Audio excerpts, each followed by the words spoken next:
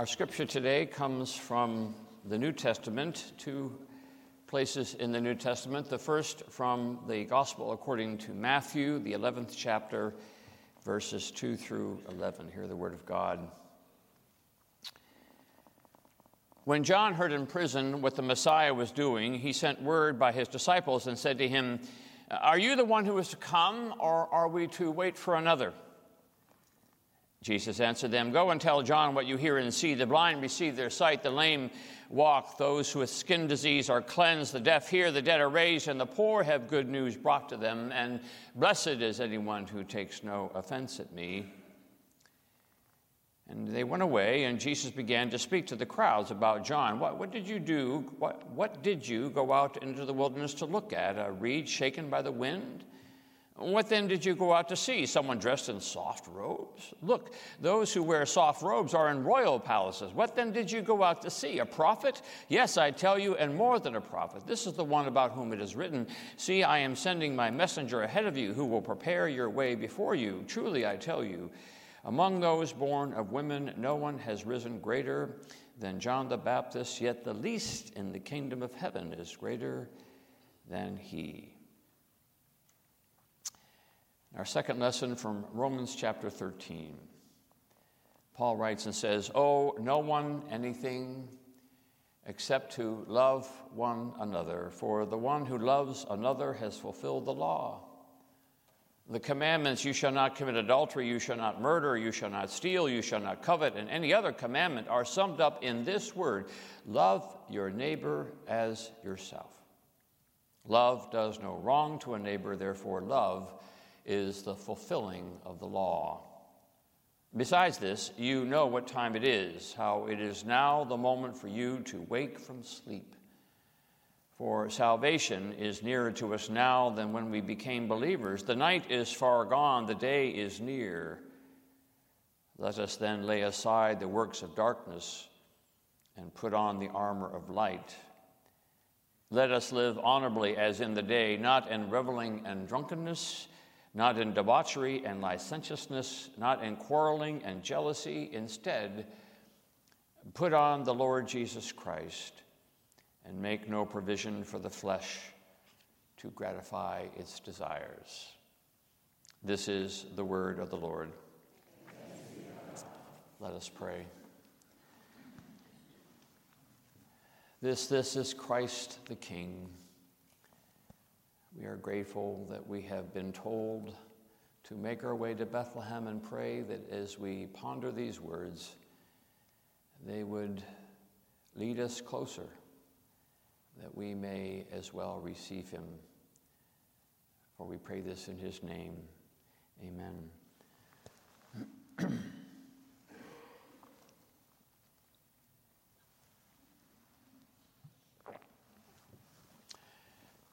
I am a sucker for Christmas lights. It's one of the many, many, many things I love about Christmas lights. I love driving around and seeing what people do with Christmas lights. It's what I really like, what other people do with Christmas lights. I do not have the spiritual gift of Christmas lights. I've attempted many times, but I'm just not good at it. But some people are really, really good at it, and it's a wonder to behold. I love driving through our neighborhood. We just did this last night, and see what people do with their homes. I love driving around other people's neighborhoods. There's one neighborhood in town where the whole neighborhood has come together, and they kind of, do this Christmas wonderland. I love driving around UTC Mall and seeing the amazing display of Christmas lights, thanks to one of our very own here at Church of the Palms. We got some wonderful lights out on our old oak tree out there that are pretty awesome. Make a point to stop by in the evening and see them in their glory. I've got a guy who lives not too far from us who's gone a little overboard. He has just about every Christmas character you could think on his lawn. With the amount of Christmas lights he has on his property, I'm beginning to be convinced that he has disrupted the entire Christmas light supply chain. I'm pretty sure you can see his display from the space station. Christmas lights are important for us down here in Florida because we cannot count on other environmental support for Christmas. No frost on the windows, no blanket of snow on the ground, no chill in the air, unless you consider 55 degrees a chill in the air. So we have to make up for it with lights, right? And so when the lights go up, we can say, it's beginning to look a lot like Christmas. Of course, what's disappointing about this effort to enlighten the world at Christmas is that eventually the lights come down. Little by little, the lights begin to fade away. Usually there are one or two folks, however, who hold out for a while, mid-January, the end of January, and the lights still shine. Maybe Mary and Joseph and Jesus and the shepherds and the wise men still hold forth on the front lawn, just not wanting Christmas to go away. Suckers like me never want Christmas to go away. When Christmas goes away, it means we have to lean back into the world. It's a world no longer prettied up, no longer enlightened, no longer everybody trying to put on their best behavior. Early in C.S. Lewis' story, The Lion, the Witch, and the Wardrobe, a little girl named Lucy enters through the back of a wardrobe into a parallel world called Narnia, and when she arrives into this world, it's winter. Snow is on the ground, and the air and sky are cold and gray and cloudy, and she happens upon a faun by the name of Tumnus, Mr. Tumnus, who invites her into his home, and when Lucy inquires of Mr. Tumnus concerning this world that she's entered and how cold it is, Mr. Tumnus explains that the world is under the spell of a wicked witch, and because the witch has Narnia under her spell, the world has become a fearful and wicked place. So mean and nasty is this wicked witch that she makes it winter all the time. Always winter, says Mr. Tumnus, always winter and never Christmas. Think of that. Always winter and never Christmas. It may just be the thought that prompts John the Baptist to ask his question. John is in a prison cell now. He is a victim not of the wicked witch, but of the wicked king, mean old King Herod, who has managed to make it winter and never Christmas. Thrown John into jail because he dared to speak the truth, dared to prophesy that a new king was coming to town. No, John, King Herod says, in this land it's always winter and never Christmas. So when you sit in your cell long enough, you begin to doubt maybe your own hopes, your own prophecies. So John sends to Jesus this question. And the question is it ever going to be Christmas? It's a rather loose translation of the Greek. More precisely, John says to Jesus, are you the one to come? Or shall we wait for another? Is Christmas coming to town? Or do we have to wait for another season? And Jesus says, go and tell John what you hear and see. The blind receive their sight, the lame walk, the lepers are cleansed, the deaf hear, the dead are raised, and the poor have good news brought to them. Tell John. It's beginning to look a lot like Christmas. It reminds me of a trip I took in New York City when I lived just a short train ride from the city. I was going in for a meeting, and it was Advent, and after the meeting was over, I had some time to kill, so I decided to do my little walking tour of Midtown Manhattan during Advent and went up to the Rockefeller Center and saw the great tree with its lights and the skaters and the Herald Angels and the windows at Saks Fifth Avenue, and then it was past Radio City Music Hall and the posters hanging there announcing the Christmas show and the Rockettes, and then it was Times Square where the big crystal ball was being placed for the big New Year's drop. It was beginning to feel a lot like Christmas. And then down past Macy's where they had this big sign that said, if you haven't seen Macy's, you haven't seen Christmas. Really? And then just then, I noticed a few feet ahead of me on 34th Street, an old man sitting on a heating grate, his back propped up against the building. He was sitting there, of course, to stay warm. And next to him, a young man kneeling beside him. He had with him a big kettle of soup and a ladle, and he was ladling soup out of the bucket into a paper cup and giving it to the man. It's as much as I saw, but I wondered if what I was seeing was what Jesus was talking about. Tell John there's a young man with a soup and ladle feeding a poor man. Tell John it's beginning to look a lot like Christmas. Remember that point in A Christmas Carol, Charles Dickens' classic Christmas story, where Bob Cratchit and Tiny Tim come back home from church on Christmas Day, and Tiny Tim is the sickly Cratchit boy who's unable to walk, and Mrs. Cratchit asks her husband how Tiny Tim did in church, and Bob says, oh, as good as gold and better. But somehow he gets thoughtful sitting by himself so much and thinks the strangest things you ever heard. He told me coming home that he hoped people saw him in the church because he was a cripple, and it might be pleasant for them to remember upon Christmas Day who made the lame beggars walk and the blind men see.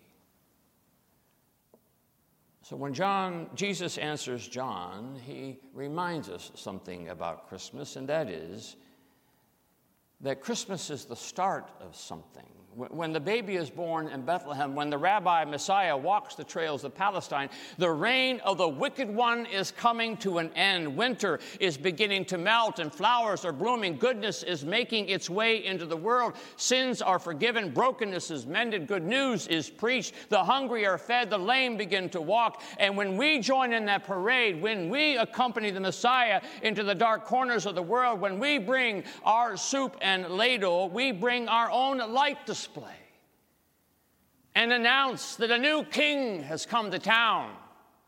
Joy to the world, the Lord has come. Let earth receive her king. Christmas points us back to something we've known for a long time, and that is that the real joy, the real spirit, the real lights of Christmas have everything to do with what this Messiah is up to, the goodness he brings into this winter-laden world, his very own version of global warming. Years ago, I was talking to a gentleman nearing his death. I asked him, because it was Christmas time, I asked him what was a Christmas that was most meaningful to him in his life.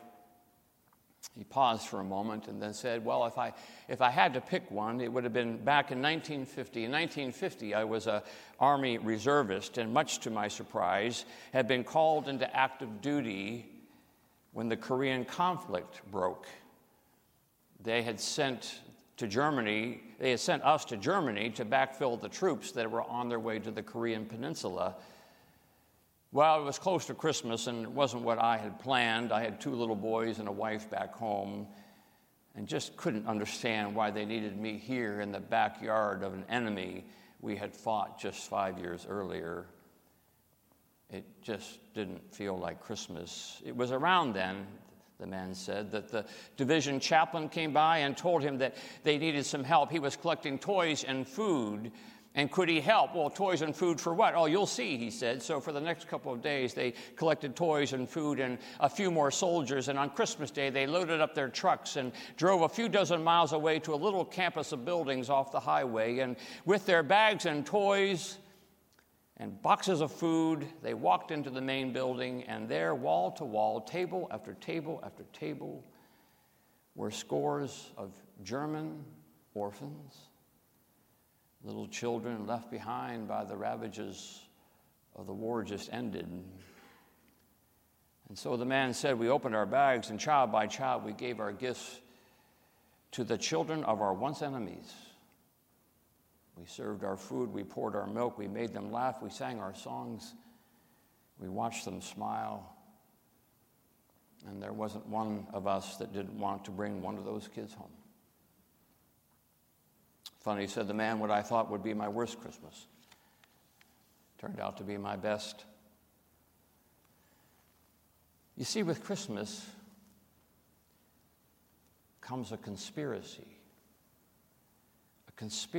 of goodness and hope, a conspiracy to melt the sin and sadness of the world's winter with the love and grace of the Bethlehem baby, to string up our own endless lights, or as the apostle tells us, to lay aside the works of darkness and to put on the armor of light. Let me tell you about a little boy named Arnold Cruz. In a previous life of mine and in a previous church, the good Lord had led our congregation to begin mission work in Honduras, another region, though, of Honduras from where Church of the Palms serves, the Copan region. And our Honduras team met there, Arnold, when Arnold was 4 years old. He was brought us by his parents because Arnold was very sick. He was suffering from kidney disease. He needed a kidney transplant. His hard-working father, Freddie, was a tailor but forced to leave his trade due to failing eyesight. In Honduras, with no Blue Cross, Blue Shield to save the day, what all this means is just another child who lives a very brief life. Except, in Arnold's case, there was a conspiracy afoot. Conspiracy, shall we say, of Christmas. Folks in that church, when they heard Arnold's story, said they couldn't let this happen. We got to string up lights for Arnold. And through the sacrifice and generosity of many, Arnold was given the chance to receive his transplant, and along with the loving, sacrificial service of his parents, Arnold continued to receive treatment and finally was able to be returned to his friends to mess around like boys do. The same church along the way had built a school for kids like Arnold who didn't have money to go to public school, and Arnold started attending this school. And when it came time for graduation, a few folks from the church flew down so that they could be at Arnold's graduation. Oh, not just to celebrate his graduation, but to celebrate valedictorian Arnold Cruz. Tell John what you hear and see. The blind receive their sight. The lame walk, the lepers are cleansed, the deaf hear, the dead are raised, and the poor have good news brought to them. Tell John it's beginning to look a lot like Christmas. In a few days, it will be 10 years since a madman walked into Sandy Hook Elementary School in Newtown, Connecticut, one of the darkest days that left 26 beatless hearts. One of the little boys, Jack Pinto, played Pop Warner football and always wore the jersey of his hero, another young man named Cruz, New York Giants wide receiver Victor Cruz. Jack loved that jersey so much they decided to bury him in it. When Cruz got the word that through Twitter that the little boy would bear his number, he knew where he had to be. He had to go where goodness and light goes. Away from the stadium lights to the lights of a living room in Newtown. That's where the conspiracy needed him, doing something he wasn't trained to do, comforting a grieving family. But the light shines in the darkness. The same light I saw a few nights ago when I was walking out of the office building. It was late, and the first thing I could see were those lights that were wrapped around the tree. They had just been put up that day, and they were beautiful. And then I turned and saw another light, and it was a light that was coming out of the anteroom at the campus center. And it's where we normally pack groceries. And I wondered, well, maybe somebody had left on the light. So I walked over and peeked in, and there they were, late in the night, packing groceries. The light shines in the darkness.